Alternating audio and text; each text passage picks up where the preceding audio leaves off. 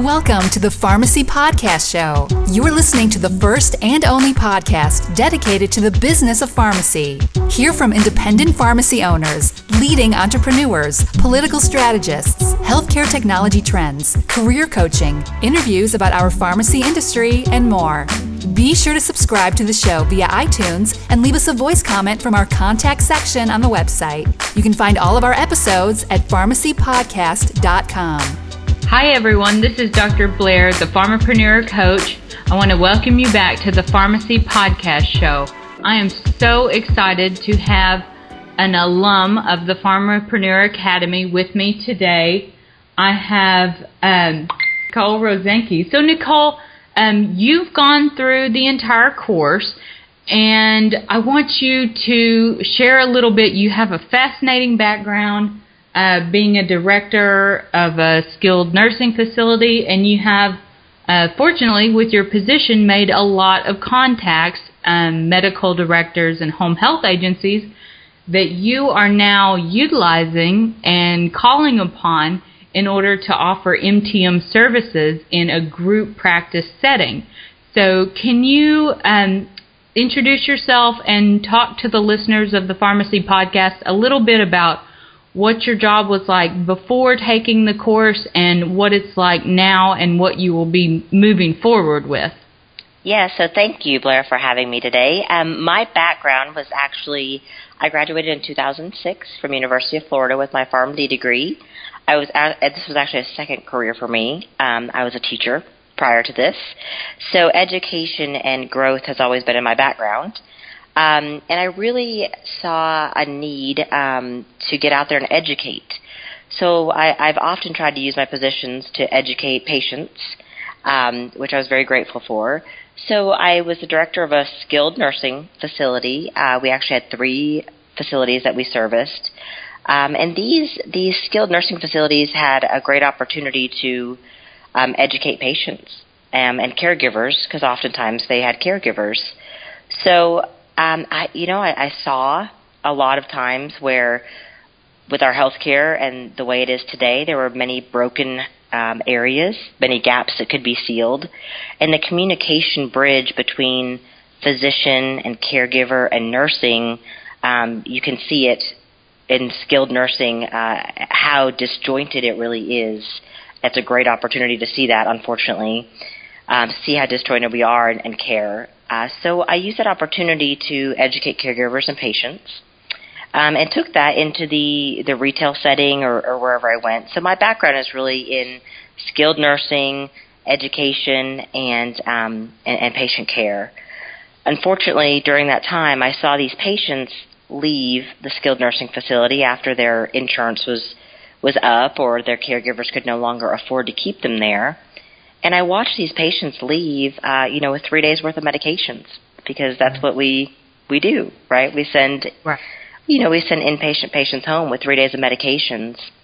And I can't tell you how many times I went home and thought to myself, how on earth is that person, regardless of whether they had a great support system or if they had no support system, how are they going to manage 21 medications?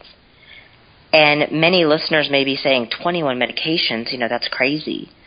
But if you really take an opportunity to look at our geriatric population and even our baby boomers, a diabetic with one more condition, high blood pressure, neuropathy, can easily have upwards of 21 medications. So that's really where this started, and my passion for thinking about that patient that's now at home and really the great need for medication therapy management was born.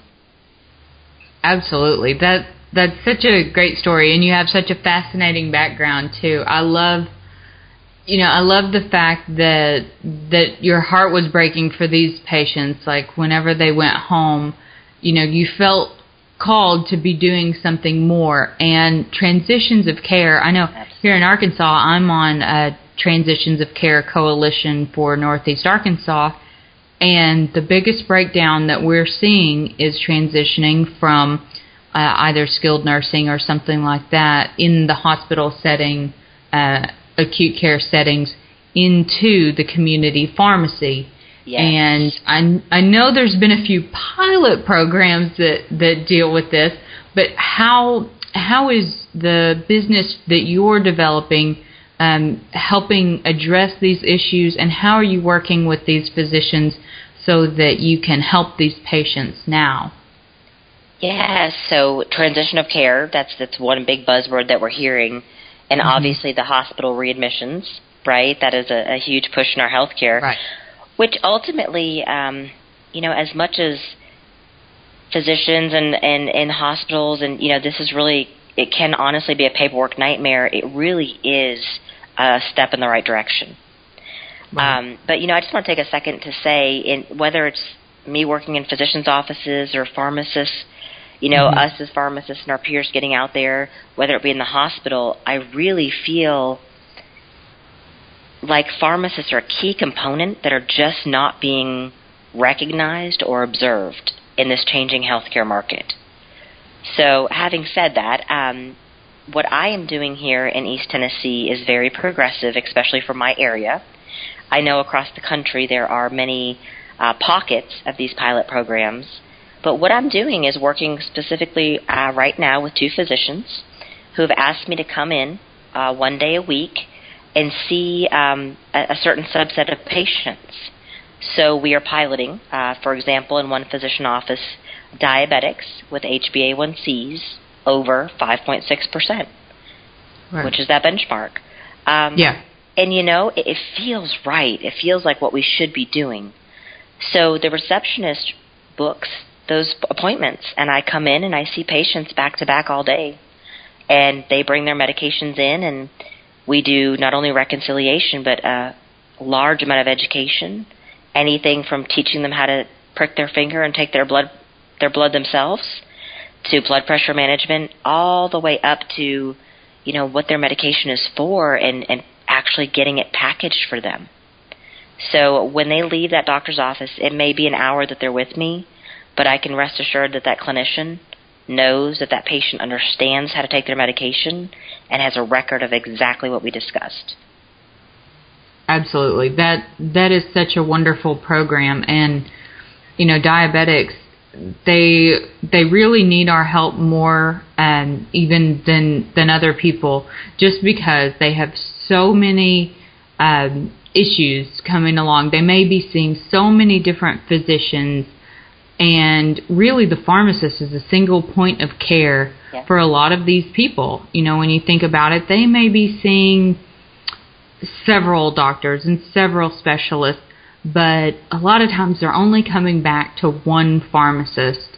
And you can be that person for somebody, and that's such a huge thing that I don't think we need to take lightly. I think that's something that any pharmacist, regardless of the position they're in or where they're working at, can really take ownership over their patients and help patients set some goals and help explain things about their medications. I know one pharmacist I work with, she told me a story about doing an MTM for a diabetic who had an A1C that was just horrible, and they were on insulin. And when she sat down with them, she asked them how they were drawing up their insulin, and they were like, well, I'm not, because I'm scared of needles, so a lot of times if no one else can draw it up for me, I'll just skip it.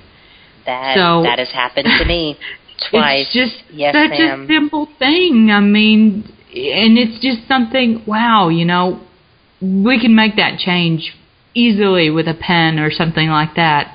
And it was just amazing to me that she was able to make such a change for them and got their A1C down. Well, and not to mention that, that's a great point you bring up, because at every single MTM I've had in the clinician's office or at the pharmacy, there's been an intervention. But I'll tell you, the one surprising thing that has come out of this for me has been the clinicians have been astounded that they assumed that this was occurring, and it's not their fault. It's how do you have time to really look behind or look up on your patients when you've got 20 to 30 patients a day if you're lucky. That's in a slow clinic. So the clinicians I'm working with at the end of the day, or when we get a chance to we call it rounding, but we actually just meet very briefly. They'll say, "But we talked about that. But I told her that." Right. So you brought up a great story, and that happened to me actually 2 weeks ago, where a patient was afraid of needles. Mm-hmm. And if you don't mind, I'll share something also that's been very common. Yeah, sure. So in the clinician's office I'm in, I'm very, very blessed. They're open, they're welcoming me with open arms, which I hope this happens across the country. She will provide me with a med reconciliation and their labs. So when I go to see the patients, she'll call them back. They give me a room, and she'll call them back like a physician's office. And I have this information ahead of time. And I will do the reconciliation. I had 3 patients in the last month that were on an oral hypoglycemic mm-hmm. that had not refilled it or taken it in over 4 months. Wow. And I would ask them, what's going on? And it's any range of I didn't understand what that was for, to mm-hmm. I can't afford it, to right. I can't get to the pharmacy. So it's those types of things that if these physicians are going to be held accountable for that patient's labs and HbA1cs with our current healthcare market, or the fee-for-service going to the pay-for-performance, right? How can we hold the clinicians accountable for that if they're unaware of the dispensing practices? Absolutely. So there has to be that. And we talk about this a little bit. Yeah. Try to talk about this a little bit in the course, because it's kind of veiled, I feel like in some of the payers, since they are going to the pay-for-performance model.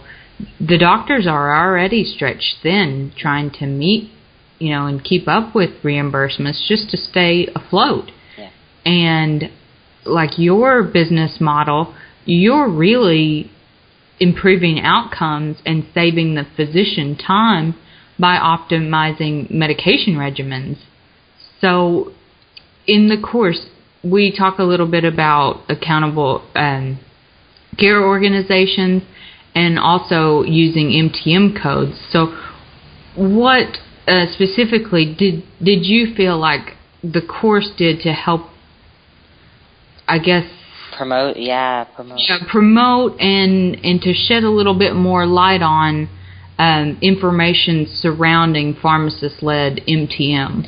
Yeah, so first I want to back up and thank you, Blair. What you did for me, and I'll get to the code secondarily, but what you did for me as a student is, I've been a pharmacist for 10, 11 years, and when you're doing this and you're practicing in your own, I call it pigeonhole, we're in our own box. Bubble. Yes, exactly. We hear things that, I want to learn more about that. Right. And I get bits and pieces, and we all get these sound bites. But you really took this concept of medication therapy management and out of the platform. So not just Marixa and outcomes and tips. Right. You helped me to see MTM is is happening in the physician's office. I can make it happen here and in different areas that are of need. So you put that all together for me. So I want to really thank you for that. And I have told a lot of pharmacists, and I hope that more pharmacists take advantage of your course, because it really broke it down and helped me to learn what I needed to move forward with my entrepreneurship. So thank you. Thank you. I mean that. It really, really did. So secondly, we're all humans are afraid to move forward, right, with uncharted waters. So taking risks is not something that everybody likes to do. Some people like it, but I like to take calculated risks. Right. So you really helped me when it came to the physician's offices. When I went in there, I wanted to know my stuff. Right. I wanted to understand, hey, this is your return on investment. So the CPT codes that you spoke of, I didn't even know, what they were before, what a new or established code was, or a 99211 versus a 99213. So you really helped me to put a package together for the pharmacist and show them the return on investment, not to mention meeting their measures, and then the secondary communication with the pharmacist that will eventually help their practice. So currently, depending on the physician's office, some are more comfortable than others with billing a 99211 versus a 99213, depending on the time I spend in the office and the incident too. But it definitely opened the door and allowed me to come into practices and restored faith, or showed the practitioner really they know what they're doing, and it really sold itself, and they understand that now. So the physicians that were on the fence about having a pharmacist come in, if you go in there and you're able to, after your course, I was able to put a package together. You even helped with the marketing materials for free. That was huge. Thank you, by the way, because marketing is expensive. Exactly. So you really helped me to forge that. And if they were on the fence and they saw that I knew what I was talking about, they were ready to hire a consultant pharmacist. That's so great. Yeah, I think as far as marketing, it just seems like we put barriers up in front of ourselves, like, oh, I need to hire this professional marketing team. I have to have a graphic designer create a logo first, or a beautiful website, or whatever. I did it too. I mean, I'm guilty. So I just try to tell people, get out there, avoid my mistakes, and get out there and try it, because the biggest concerns that a lot of physicians have are really just, well, am I going to have to hold your hand through this whole process? Mm-hmm. And no, it's like we are trained. We are the clinical implementation specialist, and we're excited. We want to do it. Exactly. Whether it's MTM or pharmacogenomic testing or chronic care management. I mean, it's like the pharmacist is should be such a variable healthcare provider. We can really do a lot of different stuff, and we can really offer so many more services than we currently are in our dispensing only roles. Absolutely. We're more trained than that, and I think that it's up to us to you said something in the course, and I remember writing it down and putting it on my dashboard, I kid you not, on a sticky note. You said, get out there. Right. And I had to get out of my own way, because I fell into that trap. Oh, I'll go cold call when I have a website. Right. Or I'll cold call when my business cards come in. Right. And no, on your way home from work, if you see a home health agency, stop in, give them... Introduce yourself. Exactly. And you know what? 9 times out of 10, they don't want a card. They want a handshake. No one ever takes my card. Exactly. The value is in that catchphrase. Right. And second to what you just said, one of the clinicians said to me, and if they listen to this podcast, they'll probably laugh or be mad at me. But, she said, "You're doing what I just dread." And I said, "What do you mean by that?" And she said, 90% of the visits I am doing now are for refills. She said, that's all I do. I don't diagnose anymore. She said, I do refills. Right. That's your exactly marketing material. Exactly. That's it. There's your marketing strategy right there. Exactly. She said, I mean, it's true. She said, now and we're actually taking it a step further in this practice, and she and I are kind of developing a kind of like a written order where she looks in my notes in their computer system, and she refills maintenance meds for 3 to 6 months. That's awesome. Yeah, it's pretty cool. She this physician's very proactive, and she says, why wouldn't I do that if I'll refill it for 3 to 6 months within 24 hours of your visit if you request it, and that way it keeps my office staff from having to do it. So we're actually taking it a step further in her office and working with a local pharmacy actually several, to sync the patient's medications to one day a month.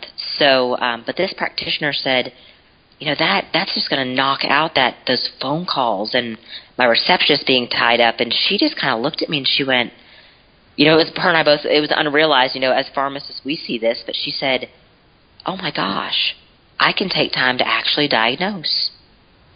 Yeah. I mean, it was really a light bulb moment. Yeah. So, and that just happened last Thursday. So it's a really cool thing, and it all makes sense.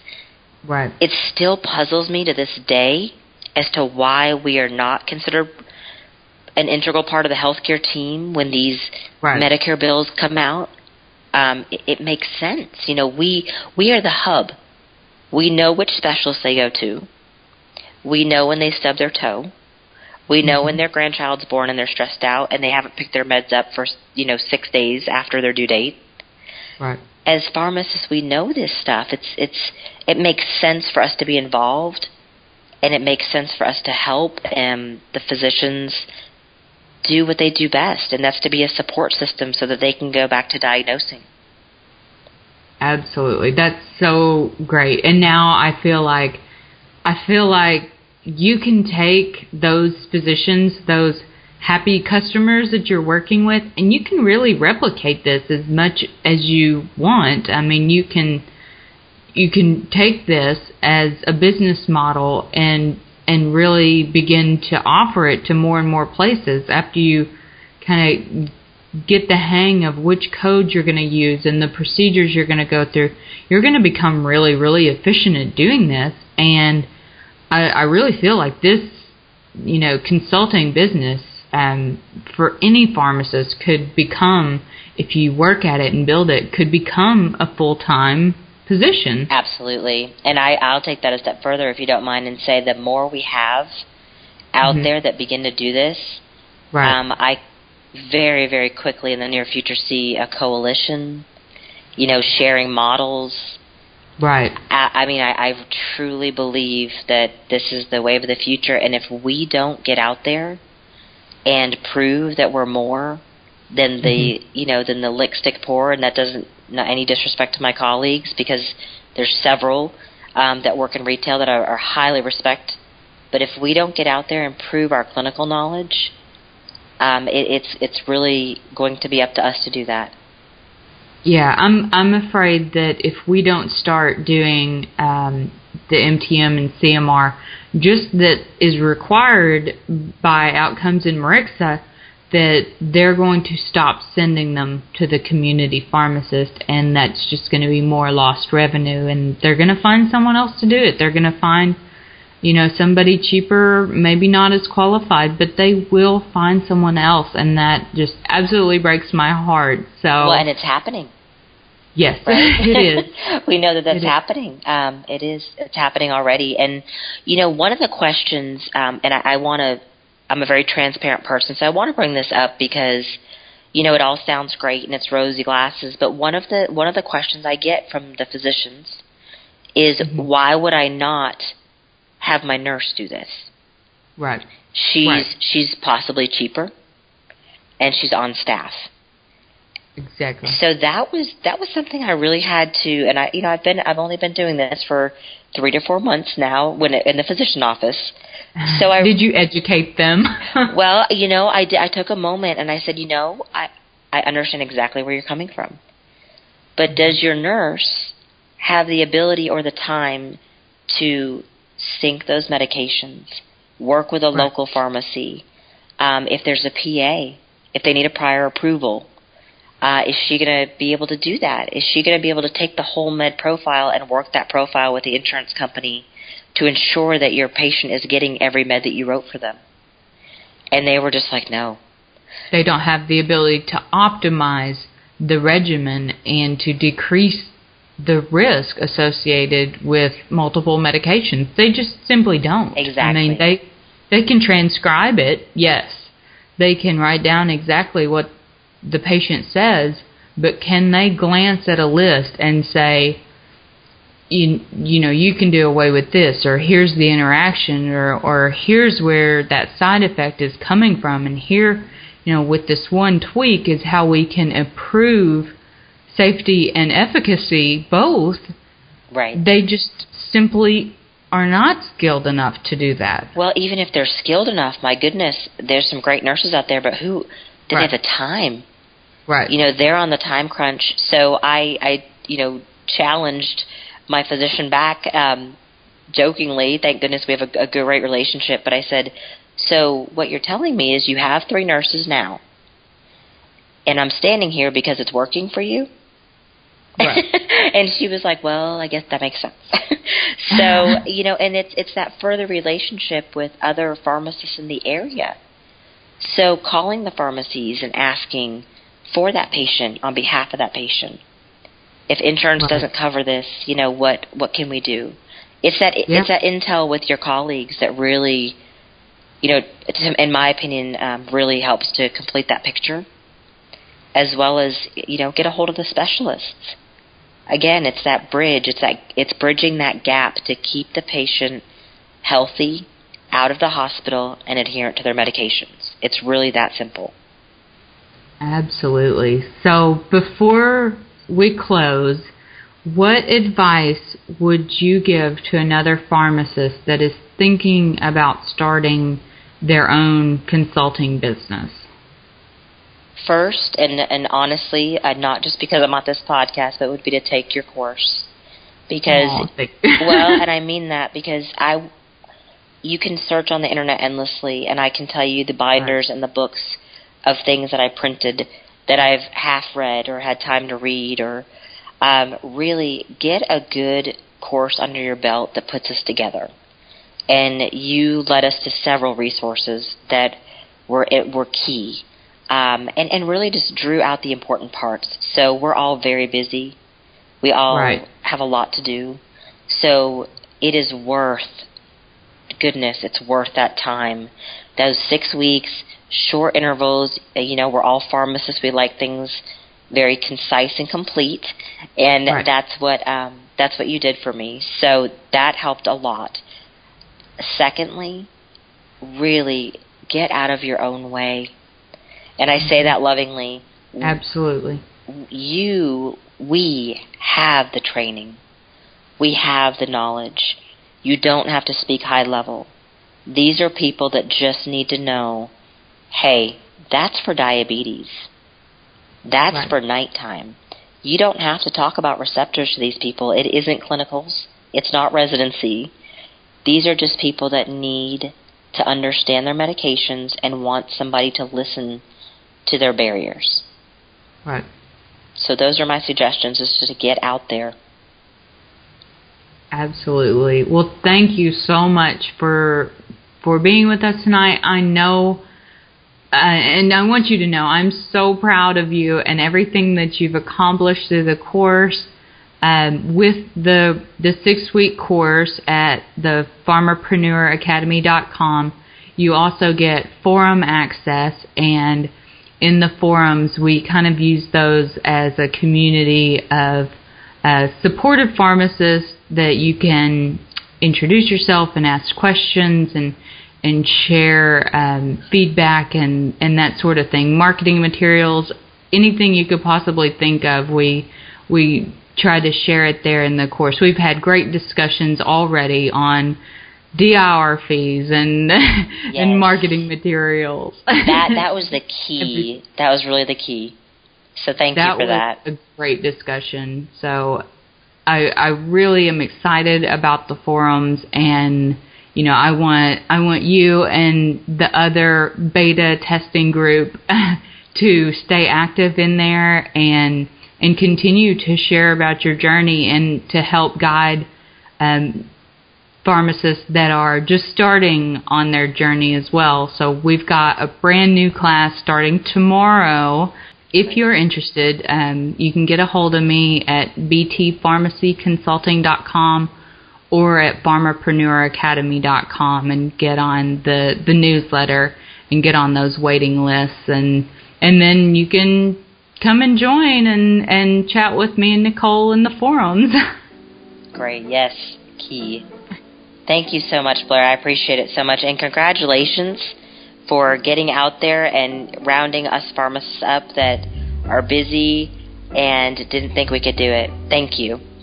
Thank you so much. Goodbye.